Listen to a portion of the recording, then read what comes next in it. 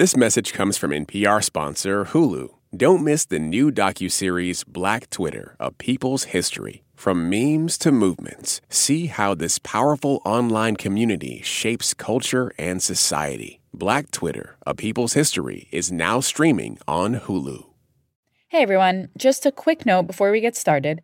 NPR is doing its annual survey to better understand how listeners like you spend time with podcasts. We would love it if you would help us out by completing a short anonymous survey at npr.org/podcast survey, all one word. This is your chance to tell us what you like about the show and how we could improve.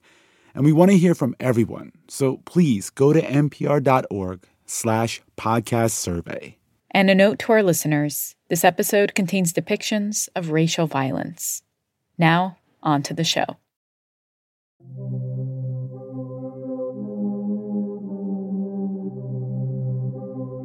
All persons born or naturalized in the United States and subject to the jurisdiction thereof are citizens of the United States and of the state wherein they reside. No state shall make or enforce any law which shall abridge the privileges or immunities of citizens of the United States. Nor shall any state deprive any person of life, liberty, or property without due process of law, nor deny to any person within its jurisdiction the equal protection of the laws.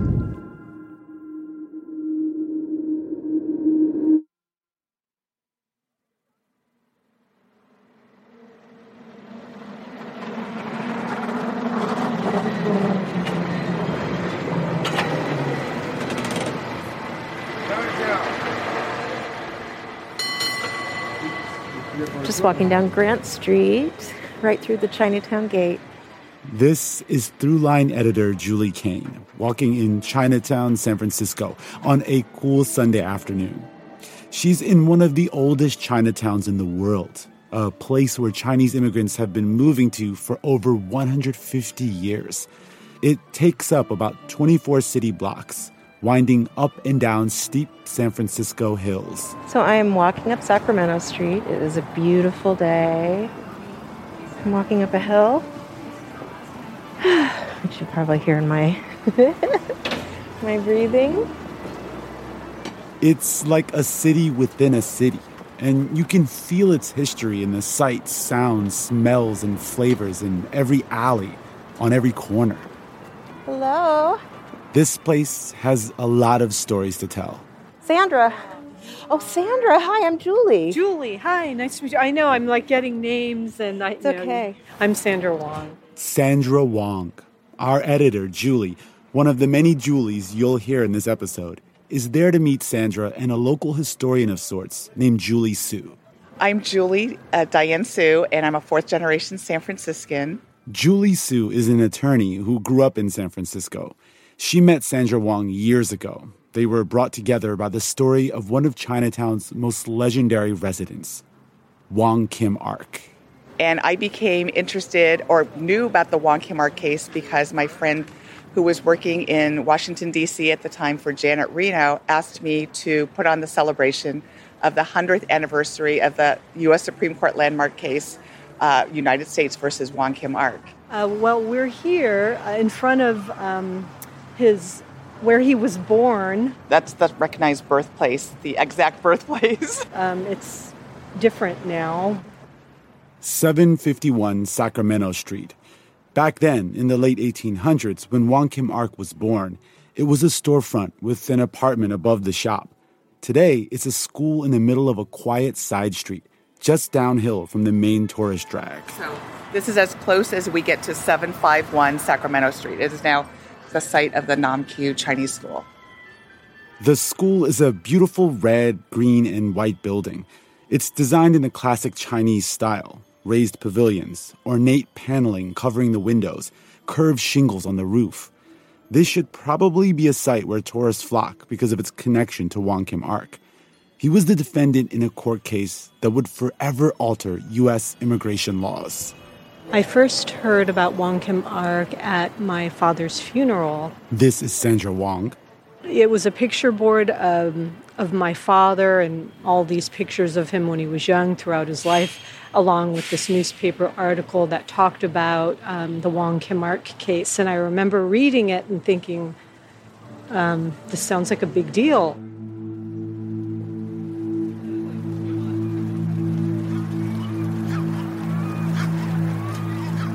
Wong Kim Ark, born in San Francisco of parents domiciled there, went to China on a visit. Upon attempting to land on his return, he was refused the privilege and deprived of his liberty.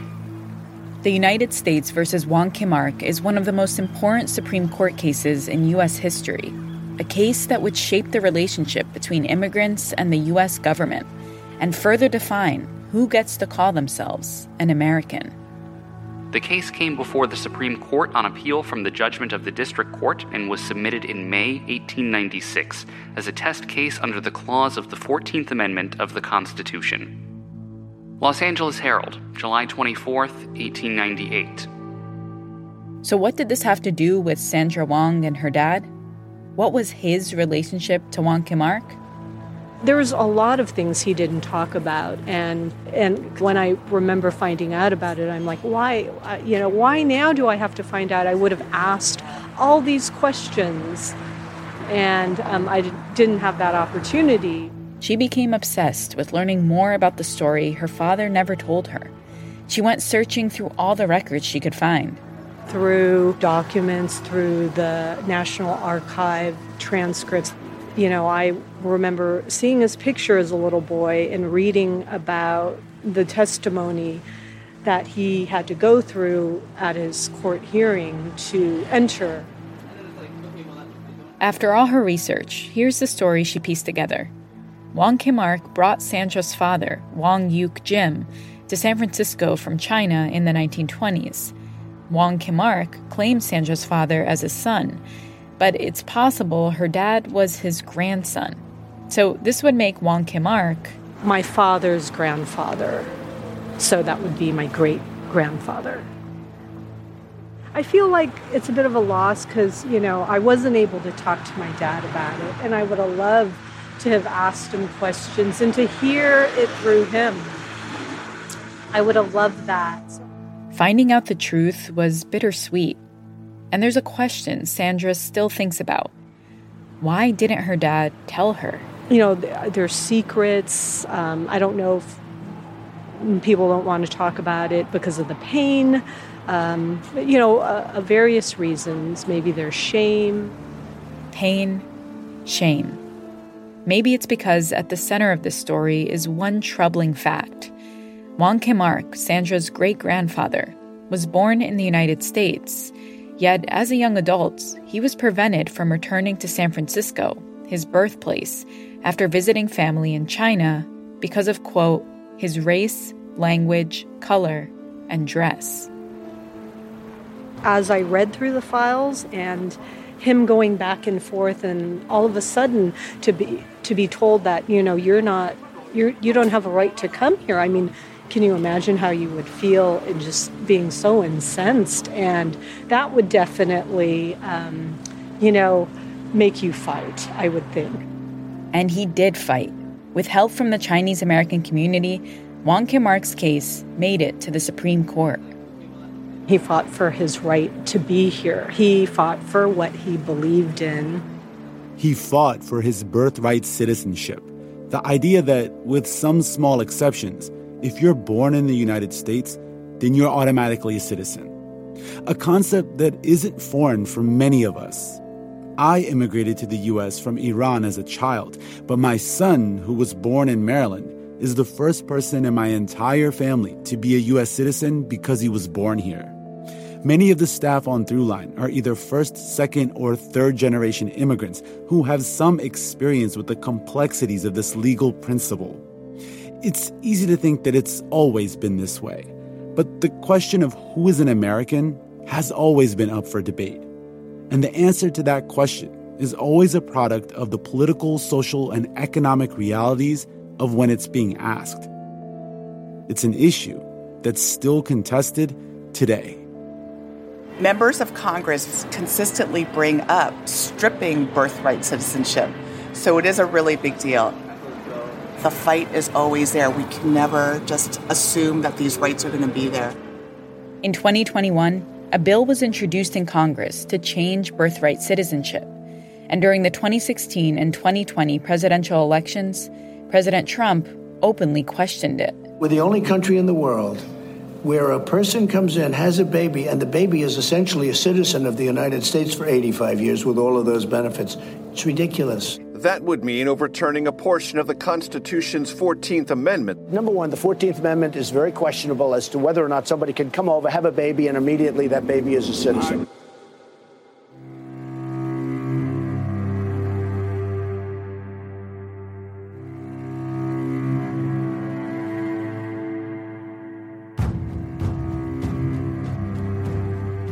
In this episode of Throughline from NPR, we're going to experience Wong Kim Ark's story and learn how his legal battle changed the debate about who gets to be an American.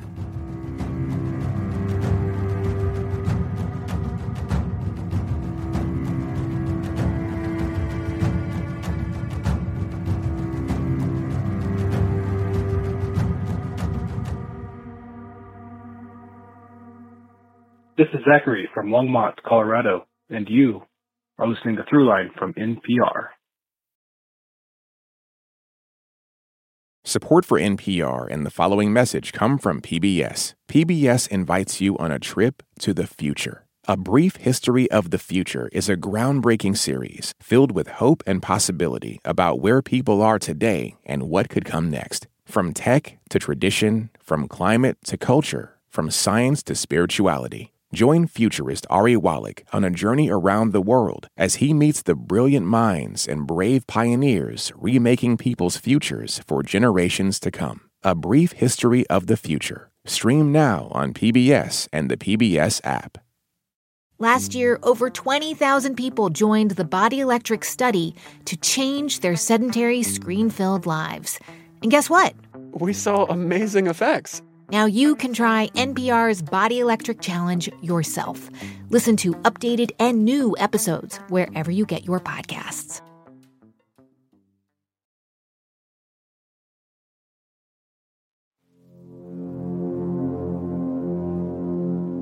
Part 1. In the Land of My Birth.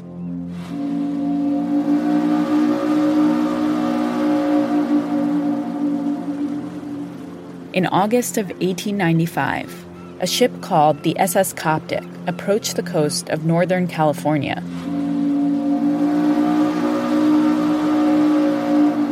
On that boat was a passenger from San Francisco, a young man returning from visiting his parents' homeland of China. That steamship journey took about a month, and he would have ridden in steerage near the engine room, which is where most of the Chinese immigrants traveled. He was a cook named Wong Kim Ark. He would have slept on a bunk, crammed in with everyone else on steerage, and they overcrowded these boats. It would have been certainly a fairly squalid way to travel and very difficult in terms of limited food and water.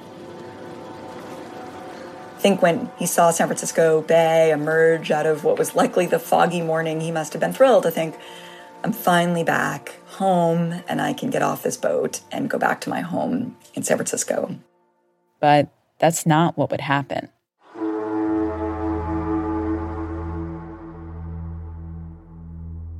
When this steamship bearing Wong Kim Ark arrives, the general manager is forbidden to allow him to leave the steamship. A U.S. Customs agent declared that Wong Kim Ark was not allowed to step foot onto U.S. soil. At this point, the Chinese Exclusion Act was in effect, and so if you were a Chinese laborer, you were not allowed to enter. Wong Kim Ark argued with the customs official. He said, yes, I'm a laborer, I'm a chef, but I'm a citizen, and here's the proof. He had his certificates. He knew that he was born in the United States, and that meant he was a U.S. citizen. But he also must have had a little fear about that because he filed a certificate of identity before he left that had a picture of him and said, I was born in the United States, I'm a U.S. citizen. And he had 3 white witnesses, white people, because that's the only kind of witness the U.S. government would accept, who were willing to say he was born in the United States and they'd known him from childhood. So he was prepared. But that preparation didn't add up to much because, unbeknownst to Wong, while he was in China, the U.S. government had decided it wanted to bring a test case, challenging birthright citizenship, particularly for the children of Chinese immigrants. So they chose him, and they didn't let him get off that boat. But they were looking for a test case, and he was a perfect test case. He didn't set out to be anybody's test case.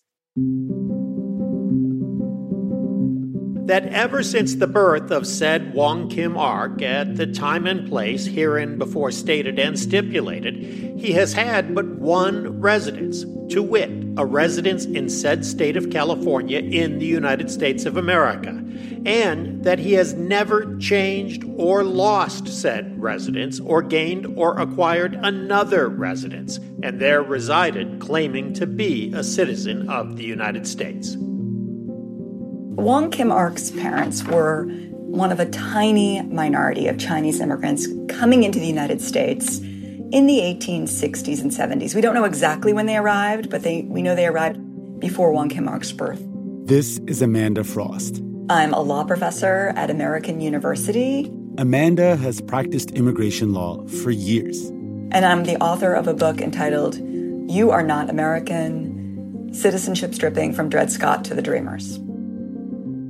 They came from the Pearl River Delta area, these trade ports of Hong Kong, Shenzhen, Canton were opening up to the world. And this is Carol Nakanoff. I am a Richter Professor Emerita in the Political Science Department at Swarthmore College. Carol co-wrote a book all about Wong Kim Ark. The name of the book is American by Birth, Wong Kim Ark, and the Battle for Citizenship. Wong Kim Ark's parents, Wei Li and Wang Si Ping, came to the United States like many Chinese immigrants looking for work. Most of these immigrants were men coming to build the railroads or to work as agricultural field hands or to search for gold in the Sierra Nevada mountains. Wong Kim Ark's parents did something different. They were engaged in provisioning. They were merchants. They opened what was basically a grocery store in San Francisco. They were largely servicing a Chinese clientele. And at some point in the early 1870s, the records aren't totally clear, they welcomed a new baby into the world, Wong Kim Ark. He later told immigration inspectors he was born in the middle room on the second floor at 751 Sacramento Street in Chinatown, in the residential apartments over his parents' store. All the time he was in the United States, he lived within about a quarter mile of the place where he was born. This is probably because Chinese people were not welcome in many other parts of San Francisco. And this pattern followed in other cities with growing Chinese populations. In response, Chinatowns popped up in cities all over the U.S. It was a way for Chinese immigrants to band together, form communities, and try to keep themselves safe in an increasingly hostile country. But sometimes, these enclaves became a target.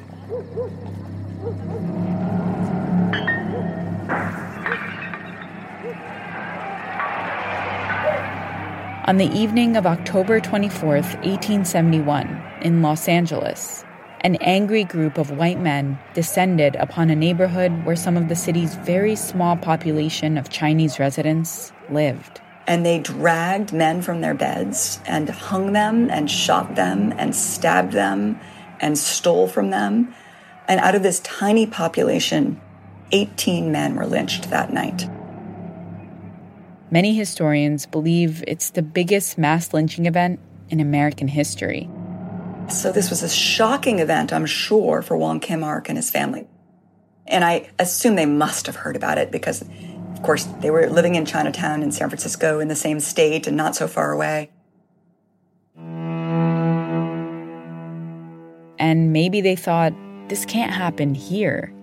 San Francisco was much bigger, more cosmopolitan, and had a much bigger Chinatown. But if that's what they thought, they were wrong, because in 1877, a very similar attack, racial pogrom, occurred in San Francisco in Chinatown. In what started as a labor strike, a group of angry men, driven by the idea that Chinese immigrants were taking their jobs by working for less, marched towards Chinatown and started setting buildings on fire. They killed 4 men that night. It must have been terrifying. anti-Chinese violence had landed on the doorstep of Wong Kim-ark's family. Eventually, they packed up their store and moved back to China. We don't know exactly why Wong Kim-ark's family left, but we can imagine that pogrom, that attack on the Chinese population in the few blocks where they lived must have terrified them and been part of the reason they left.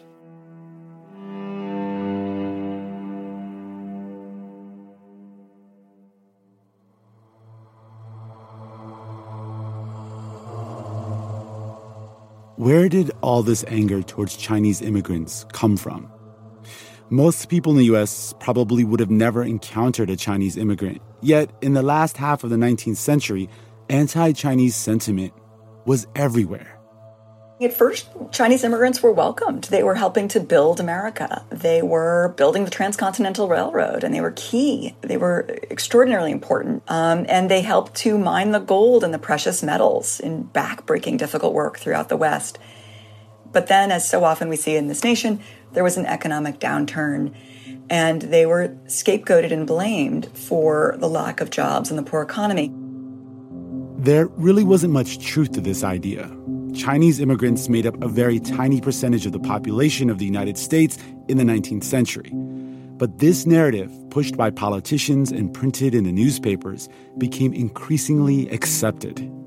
This country was coming out of the Civil War, the end of slavery, and the white workers were told the Chinese are the new slaves and they will undermine your work because they will take jobs at lower pay. They're willing to work in slave-like conditions, and they use that as an excuse for violence and their attempt to drive out Chinese immigrants from the United States. And this effort didn't just come in the form of violent mob attacks. It was cemented into law. In 1882, Congress passed a bill called the Chinese Exclusion Act. From and after the expiration of 90 days next after the passage of this act, and until the expiration of 10 years next after the passage of this act, the coming of Chinese laborers to the United States be, and the same is hereby, suspended. And this law creates a new legal invention. Before any Chinese passengers are landed from any such vessel, the collector or his deputy shall proceed to examine such passengers, comparing their certificates with the list and with the passengers, and no passenger shall be allowed to land in the United States from such vessel in violation of law.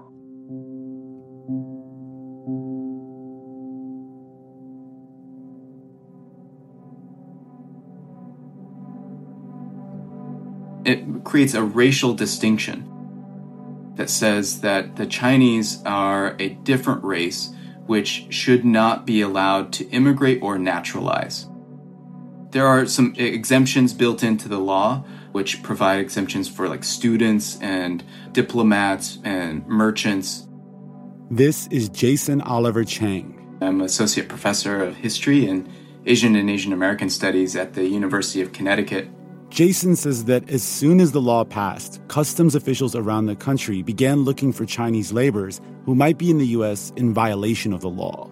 They would inspect their hands to see if they were calloused and say, are you really an upper-class merchant or are you a laborer who's pretending? And so they would have these very, demeaning, humiliating kinds of approaches to really enforce the racial rule of the land. There was a sense, too, that the Chinese couldn't assimilate, and that Chinese immigrants weren't willing to assimilate. So we had these constant kinds of battles for the lived reality of citizenship. The Chinese population was forced by laws as well as social conventions to live in isolated ways, to live in Chinatowns, in ethnic enclaves. The children were barred from attending schools. Anti-miscegenation laws barred marriage. The federal law barred Chinese immigrants from becoming citizens. There was also the Page Act, which barred all Chinese women, except for the wives of merchants, from entering the United States. There was also the Geary Act that required all Chinese immigrants to constantly walk around with identification papers. So there was this sense that the Chinese wouldn't assimilate, but of course it was the laws and policies and practices of the nation that made it so difficult for them to assimilate. But that also made it easy to view them as others, as people who are not like us. These were important messages that also aligned with a broader kind of sense that the West was for white people. And for many Chinese people in the U.S., the message was clear. Their job in the United States was over.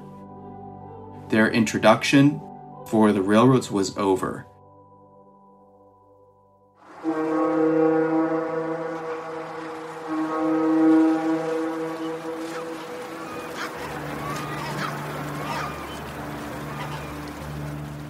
When Wong Kim Ark's family left the United States after the 1877 anti-Chinese riots in San Francisco, they never came back.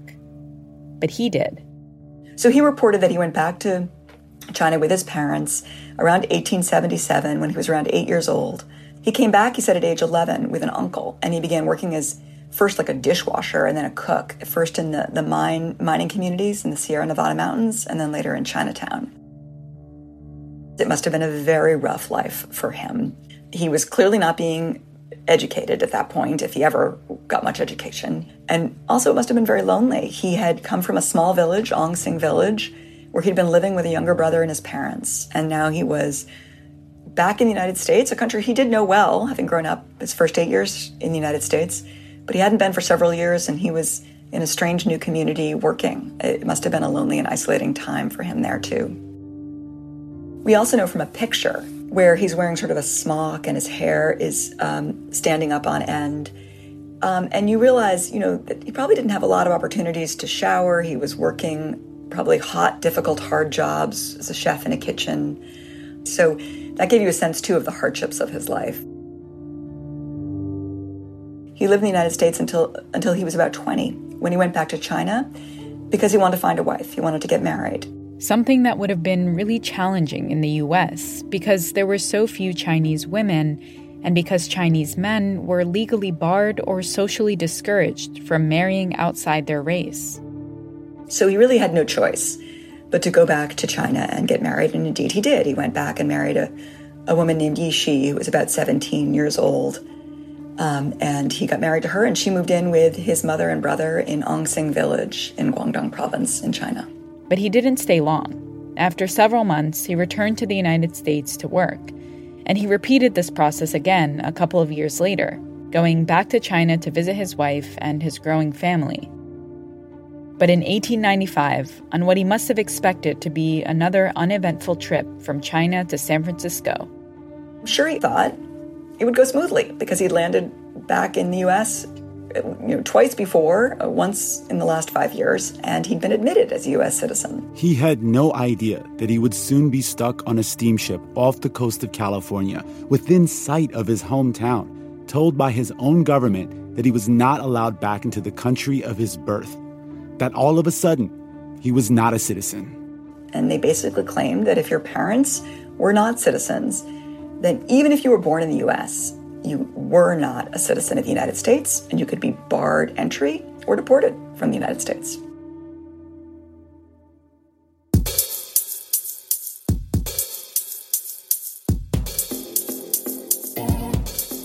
Coming up, Wong Kim Ark fights back in court.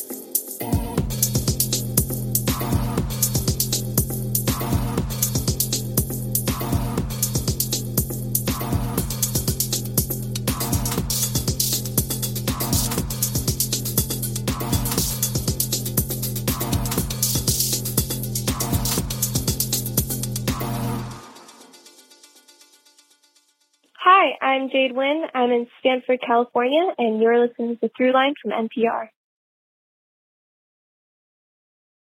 This message comes from NPR sponsor Teladoc Health. There are lots of reasons for wanting to be healthy. Family, work, living a fuller life. Teladoc Health understands. Whether you have diabetes, high blood pressure, or just need to manage your weight, Teladoc Health can help. Visit teladochealth.com/whatsyourwhy for more information. That's TELADOC health/whatsyourwhy.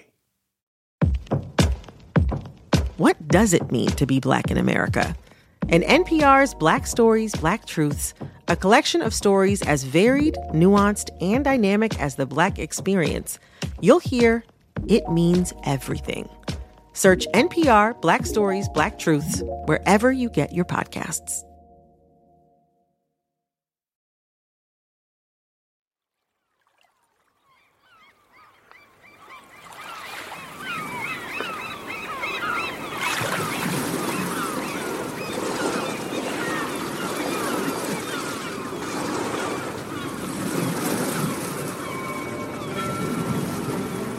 Part 2. The Test Case. In August of 1895, Wong Kim Ark was sitting on a steamship, detained and watched over by guards. He was there because, according to the government, he was not a U.S. citizen, even though he had documentation showing he was born in San Francisco. It must have been a lonely, bitter feeling to be just a few miles from his hometown, rejected by his own government. But he wasn't alone. Almost immediately, a group of people started working to get him out. So I'm guessing they had lots of contacts and networks who were aware of who was coming in and what was happening on those steamships. The group was known colloquially as the Chinese Six Companies. The Chinese Six Companies, also known as the Chinese Consolidated Benevolent Association. It was a group of representatives from all the different regions of China who were immigrants to the U.S., living in the U.S., who had made it in the United States. They had some money, they had some resources. And when the Chinese Exclusion Act went into effect, they mobilized. And they said, we are going to fight back. They frequently hired lawyers, white lawyers, to help Chinese laborers who were subject to deportation under the law. And so the Chinese Six Companies hired a lawyer for Wong Kim Ark, a well-known lawyer named Thomas Riordan, and he files a habeas petition on Wong Kim Ark's behalf. A petition for a writ of habeas corpus was filed on behalf of Wong Kim Ark, alleging that said Wong Kim Ark is unlawfully confined and restrained of his liberty on board of the steamship Coptic and prevented from landing into the United States. So while Wong Kim Ark sat imprisoned on the steamship, his case headed to a California district court.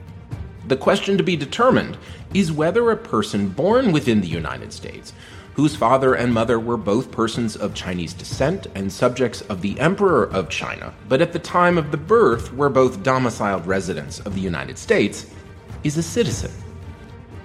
The district court was faced with a monumental decision, one that hinged on a single sentence in the 14th Amendment of the Constitution. 14th Amendment, Section 1. All persons born or naturalized in the United States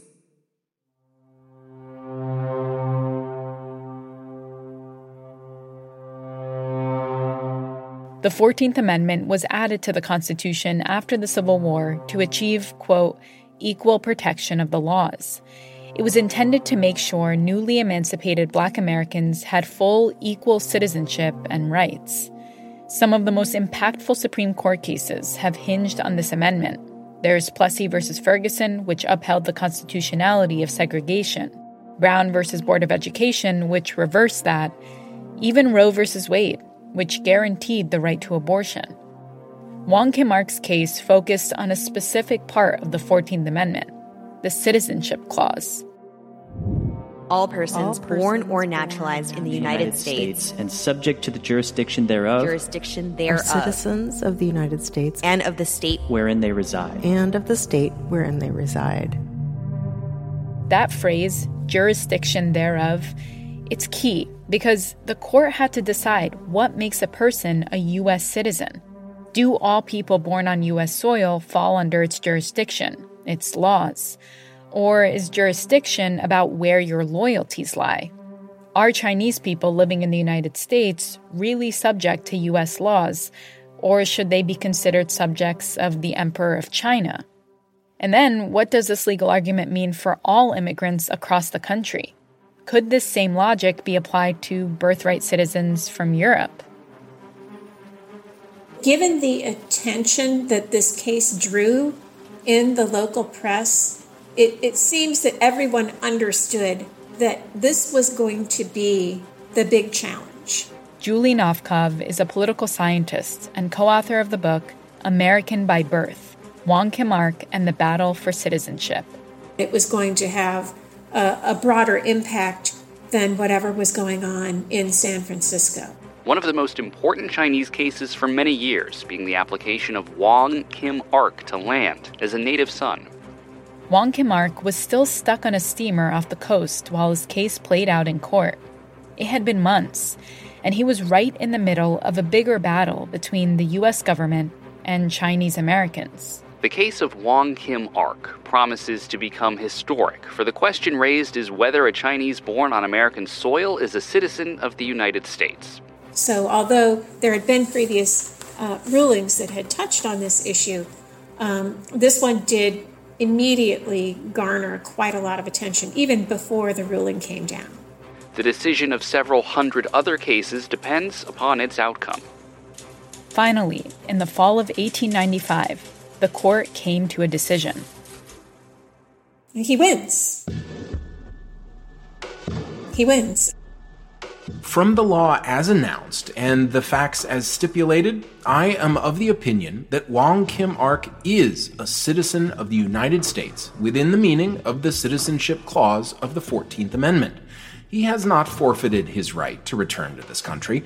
His detention, therefore, is illegal. He should be discharged, and it is so ordered.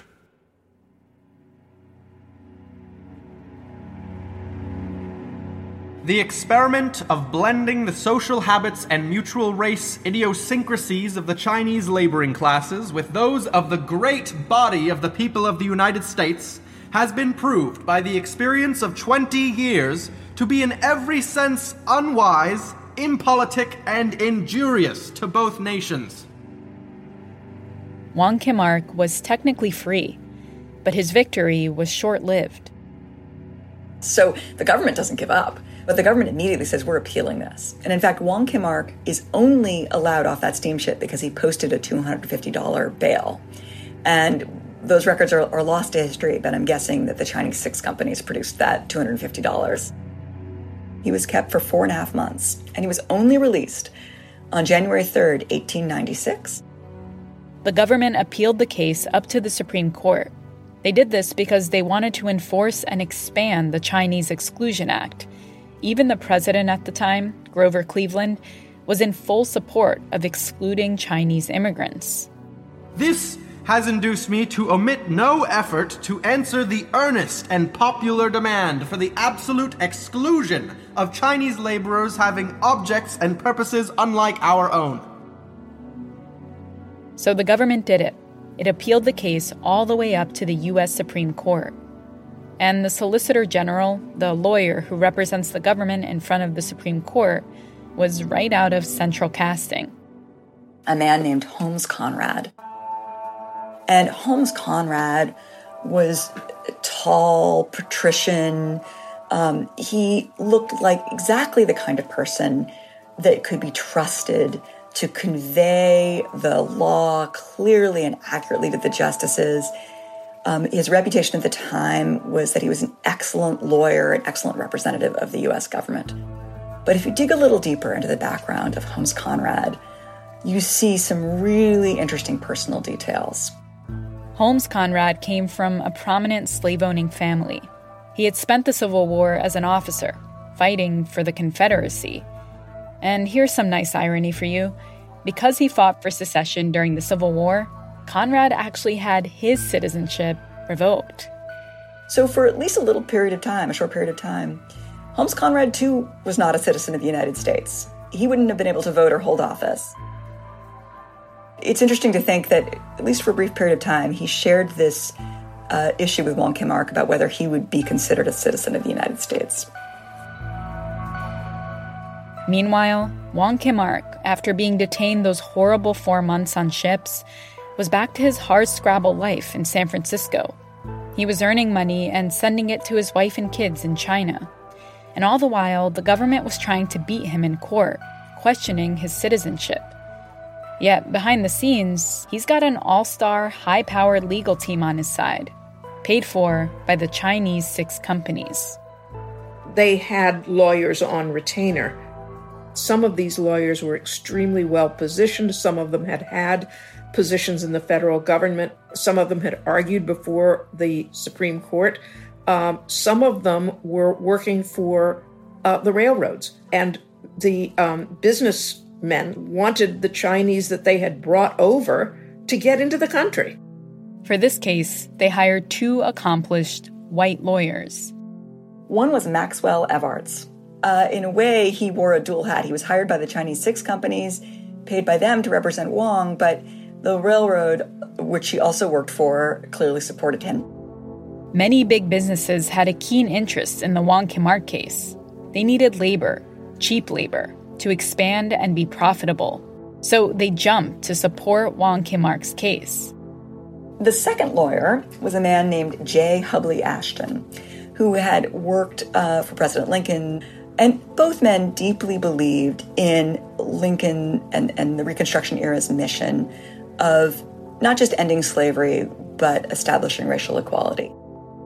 Evarts and Ashton had argued cases before the Supreme Court before, but I would have to think that they were pessimistic at this point.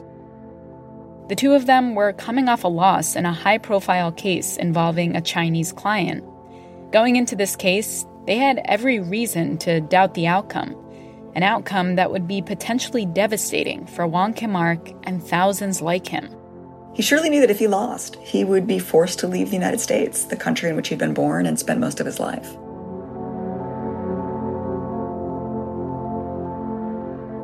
Coming up, Wong Kim Ark heads to the Supreme Court.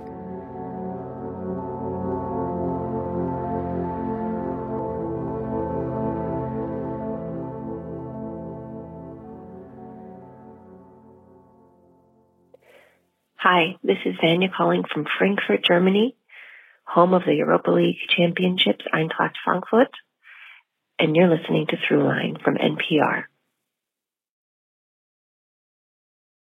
Support for NPR and the following message come from the American Cancer Society. Dr. Alpa Patel leads a team that researches cancer risk factors, and she shares how a new study aims to impact an underrepresented community. My greatest hope for the Voices of Black Women study is that it will help us understand and identify culturally tailored ways to change and really eliminate the unacceptable disparities for future generations of Black women as it relates to cancer. To learn more, go to voices.cancer.org.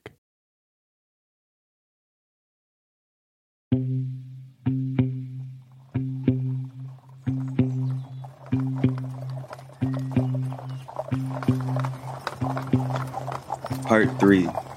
Jurisdiction thereof. On March 5th, 1897, on a Friday afternoon, the day came. The case of United States versus Wong Kim Ark began. They're in the Capitol building because there was no Supreme Court building at this time. And they were in front of these 9 black-robed men with Chief Justice Fuller in the middle, who was very short, so he was sitting on an elevated chair. Chief Justice Melville Weston Fuller was the leader of the 9 justices that made up the Supreme Court. And let's just say they had a bit of a reputation.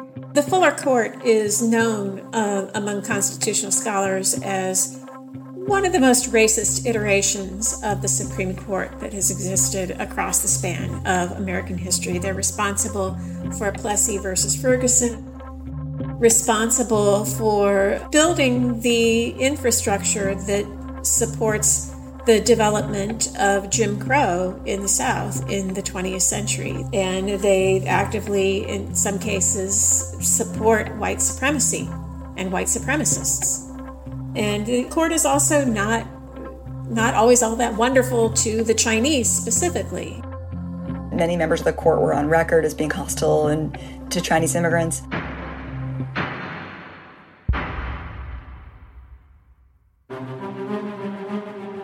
The argument took place over 2 different days, Friday, March 5th, 1897, and Monday, March 8th, 1897. So the United States government, represented by Holmes Conrad, swung first. He would have argued, as he did in his brief, that the 14th Amendment, which guarantees citizenship to all born in the United States, has a caveat, or he would have said an exception, which is only those who are born in the United States and who are subject to its jurisdiction are automatically birthright citizens of the United States. Though Case turned upon the meaning of the language, subject to the jurisdiction thereof, jurisdiction being of 2 kinds, territorial and political. And so Holmes Conrad would have grasped on to that language and said, well, Wong Kim Ark, sure, he was born in the United States, we can't refute that. But we do not think he was subject to the jurisdiction of the United States because his parents were loyal to the Emperor of China, and so was their son by sort of automatic transmission. And so that means the son cannot automatically acquire citizenship based on birth. That was the first piece of Conrad's argument. But then he made a bigger, bolder claim. Also said to the Supreme Court that the 14th Amendment to the U.S. Constitution is itself unconstitutional. And his reason for that was he said the South was coerced into ratifying the 14th Amendment in 1868, and therefore it was never validly a part of the Constitution. And we can see in that argument, of course, that he's trying to litigate the Civil War. He's trying to say the Reconstruction Amendment should not be law. We should turn back the clock.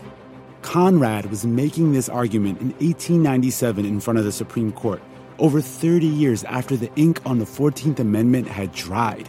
And in fact, the lawyers for Wong Kim Ark call him on that. And they say in their brief, this nation spilled so much blood to fight for the end of slavery and to establish the 13th and 14th and 15th Amendments and change our nation and change our Constitution. And you should not accept the argument that these amendments are invalid. The government made its argument. Then it was Wong Kim Ark's lawyers' chance to counter.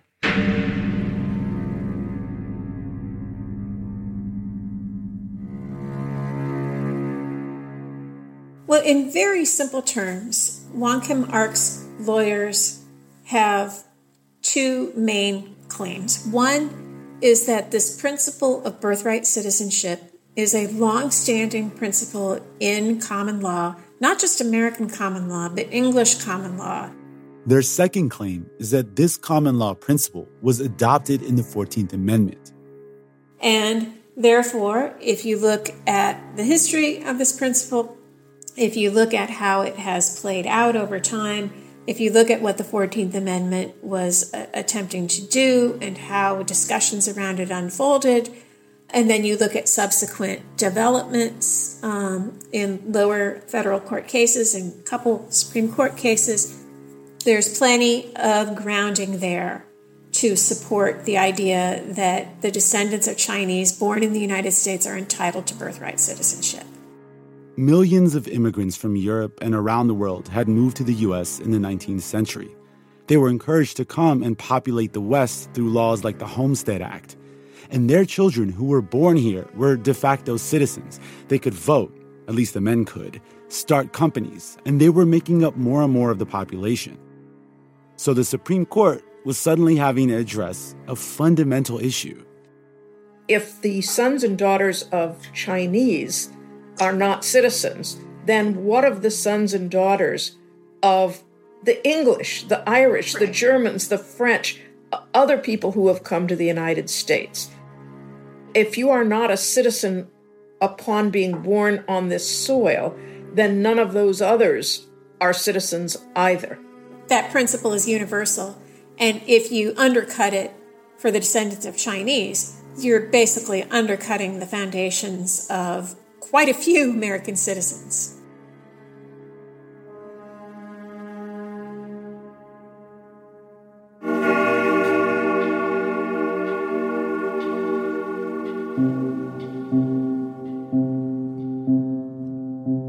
So the length of time between the oral argument and the ruling was over a year. So the case was argued March 5th and March 8th, 1897, and the final Supreme Court decision wasn't announced until March 28th, 1898.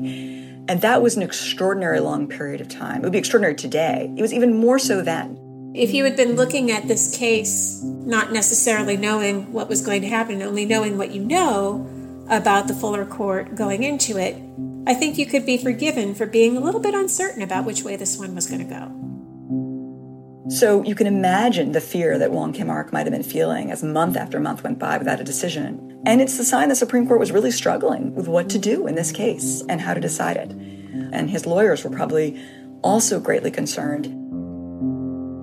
But they were brilliant lawyers, and they told the Supreme Court, if you rule for the government that the children of immigrants are not citizens, you will take away citizenship from hundreds of thousands, maybe millions of people, including lots of white people.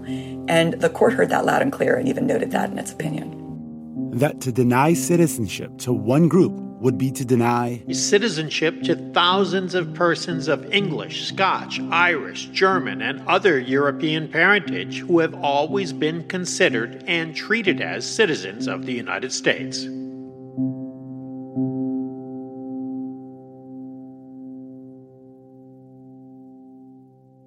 It took over a year, but finally, the Supreme Court issued a ruling in the case of U.S. versus Wong Kim Ark.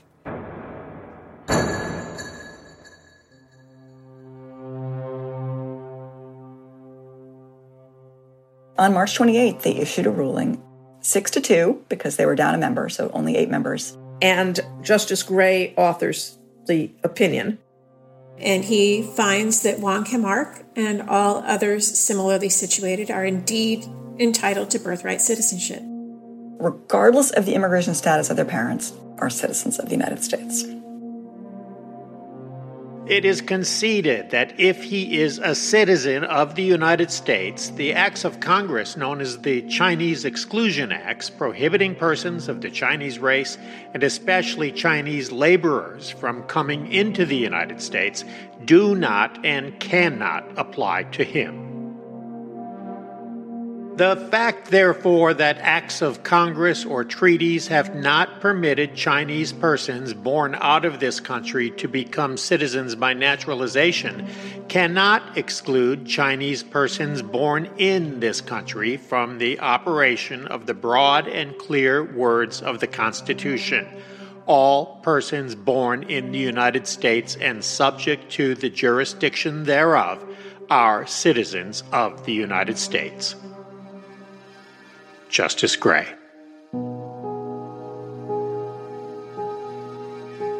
The court focused on that language, said all persons. This is intended to apply to everyone. And it's not intended to be so restrictive as to take away citizenship or bar citizenship from the children of immigrants. And remember, the United States is a nation of immigrants. It's not like there's just a few people who are born to non-citizen parents. It's a significant percentage of the country every year is born to immigrant parents. Quick note. All persons did not necessarily include Native Americans, and that's because tribes recognized by the U.S. government were considered sovereign nations with their own governments and court systems. And then the court threw in at the very end, they said, and if we were to rule any other way, we would take citizenship away from lots of children of not just the quote-unquote obnoxious Chinese, which is how the court often referred to this group, but also the children of English immigrants and German immigrants and French immigrants. The court ruled that citizenship is determined by whether or not someone is born on U.S. soil, not by blood or race. That, I think, also pragmatically led them to say, no, Wong Kim Ark, we're ruling for you, not so much because we're sympathetic to children of Chinese immigrants, but because we can't undo the citizenship of the children of immigrants in this country.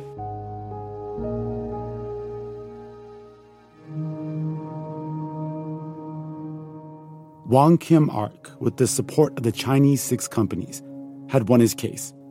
He was recognized by the U.S. government as a birthright citizen, a ruling that his lawyers knew would have an impact on generations to come.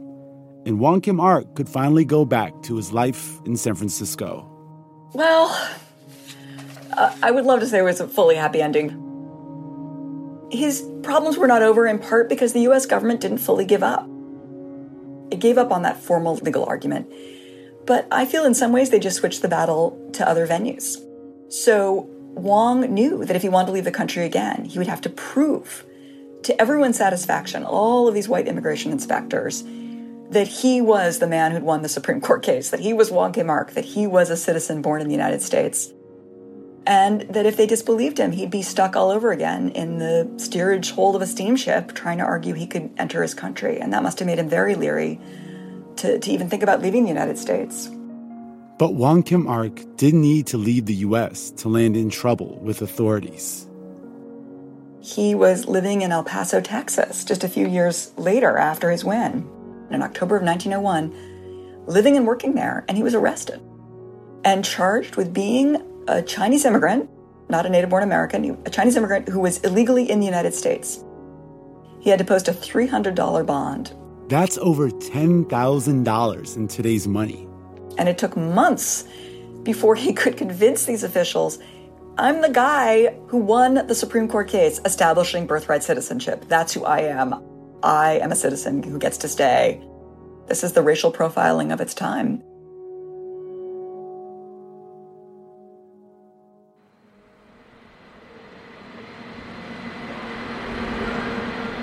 Today, on the corner of Jackson Street and Grant Avenue in San Francisco, you'll find a huge mural depicting the faces of some famous Asian American people.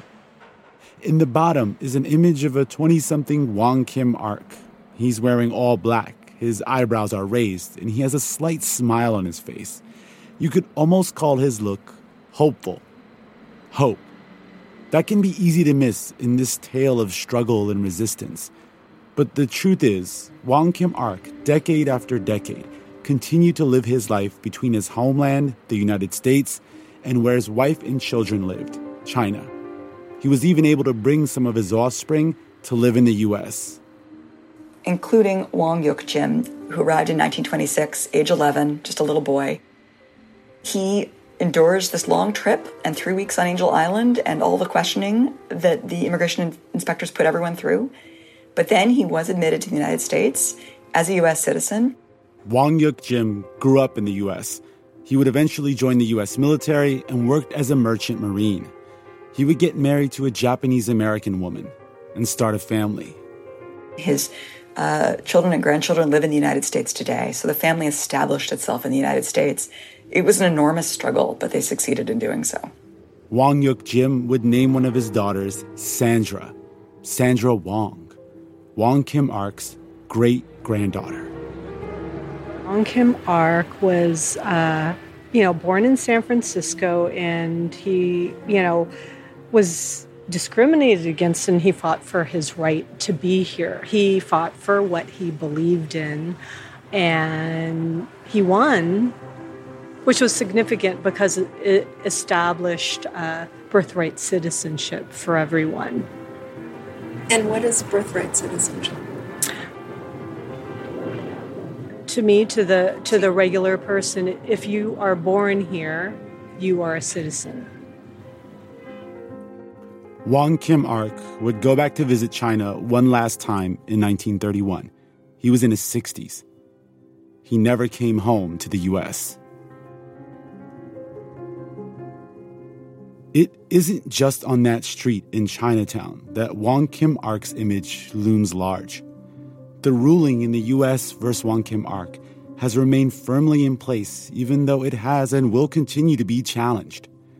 Wong Kim Ark's fight for recognition may not have made his life that much easier, but his sacrifices cleared a path for his descendants and for the descendants of millions of others. For my son, whose rights as a citizen are secured by birth. For the millions of others whose rights are secured by the soil and not by their skin color or ethnicity. And he helped make real the aspirational language of our nation's founding document. All persons born or naturalized in the United States and subject to the jurisdiction thereof are citizens of the United States and of the state wherein they reside. No state shall make or enforce any law which shall abridge the privileges or immunities of citizens of the United States. Nor shall any state deprive any person of life, liberty, or property without due process of law, nor deny to any person within its jurisdiction the equal protection of the laws.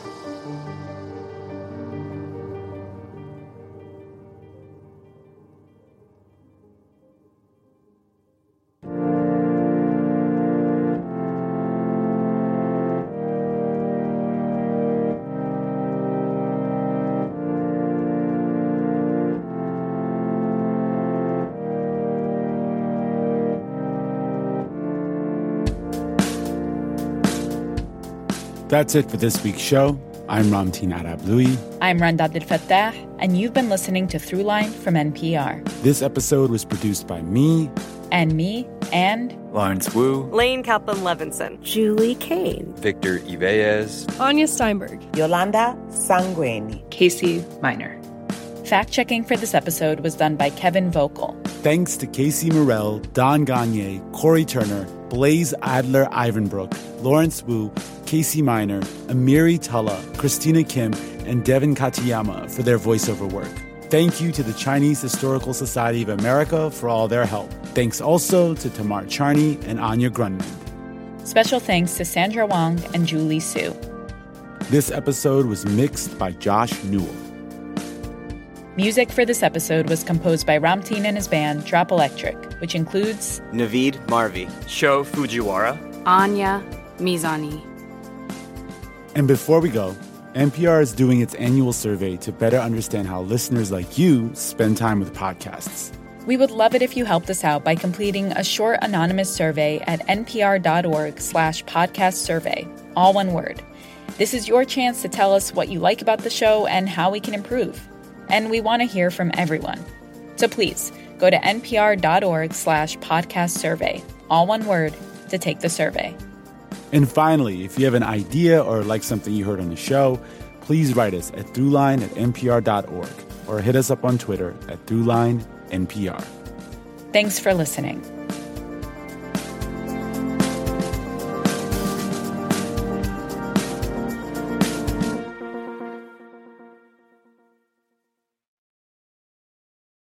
This message comes from NPR sponsor Squarespace. Kickstart or update written content on any website, product description, or email with Squarespace AI, generating instant, personalized results that know and show your brand identity. Explain what your site is about, choose your tone, and enter what you need to get short or long-form text. No matter the placement, Squarespace AI makes it easier to go live, stand out, and succeed online. Use code THROUGHLINE to save 10% off your first purchase of a website or domain.